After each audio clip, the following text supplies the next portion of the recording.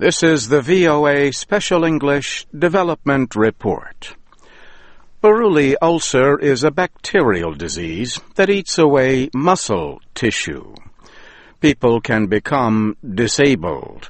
They may even need to have an arm or leg removed. Buruli ulcer disease can be easily treated with antibiotics, yet people often do not get medical help until the damage already has been done. Dr. Alexandra Tiendrebiogo from the World Health Organization says the disease causes no pain at first.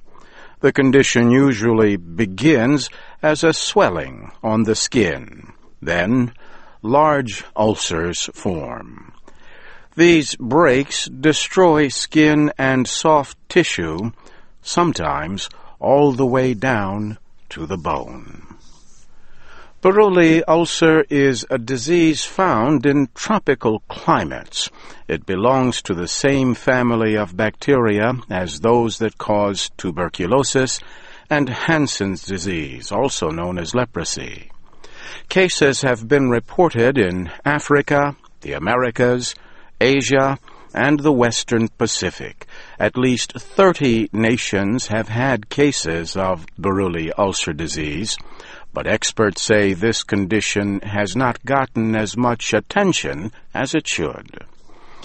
It was just discussed during an international health conference held in Benin.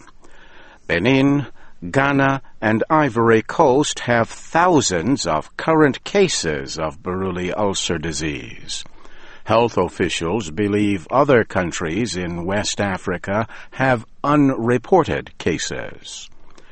Scientists are not sure how Buruli ulcer disease spreads, or even how it develops in nature. They suspect it may involve mosquitoes or other organisms that live in water. A British doctor reported the first cases of what was probably Buruli ulcer in 1897 in Uganda.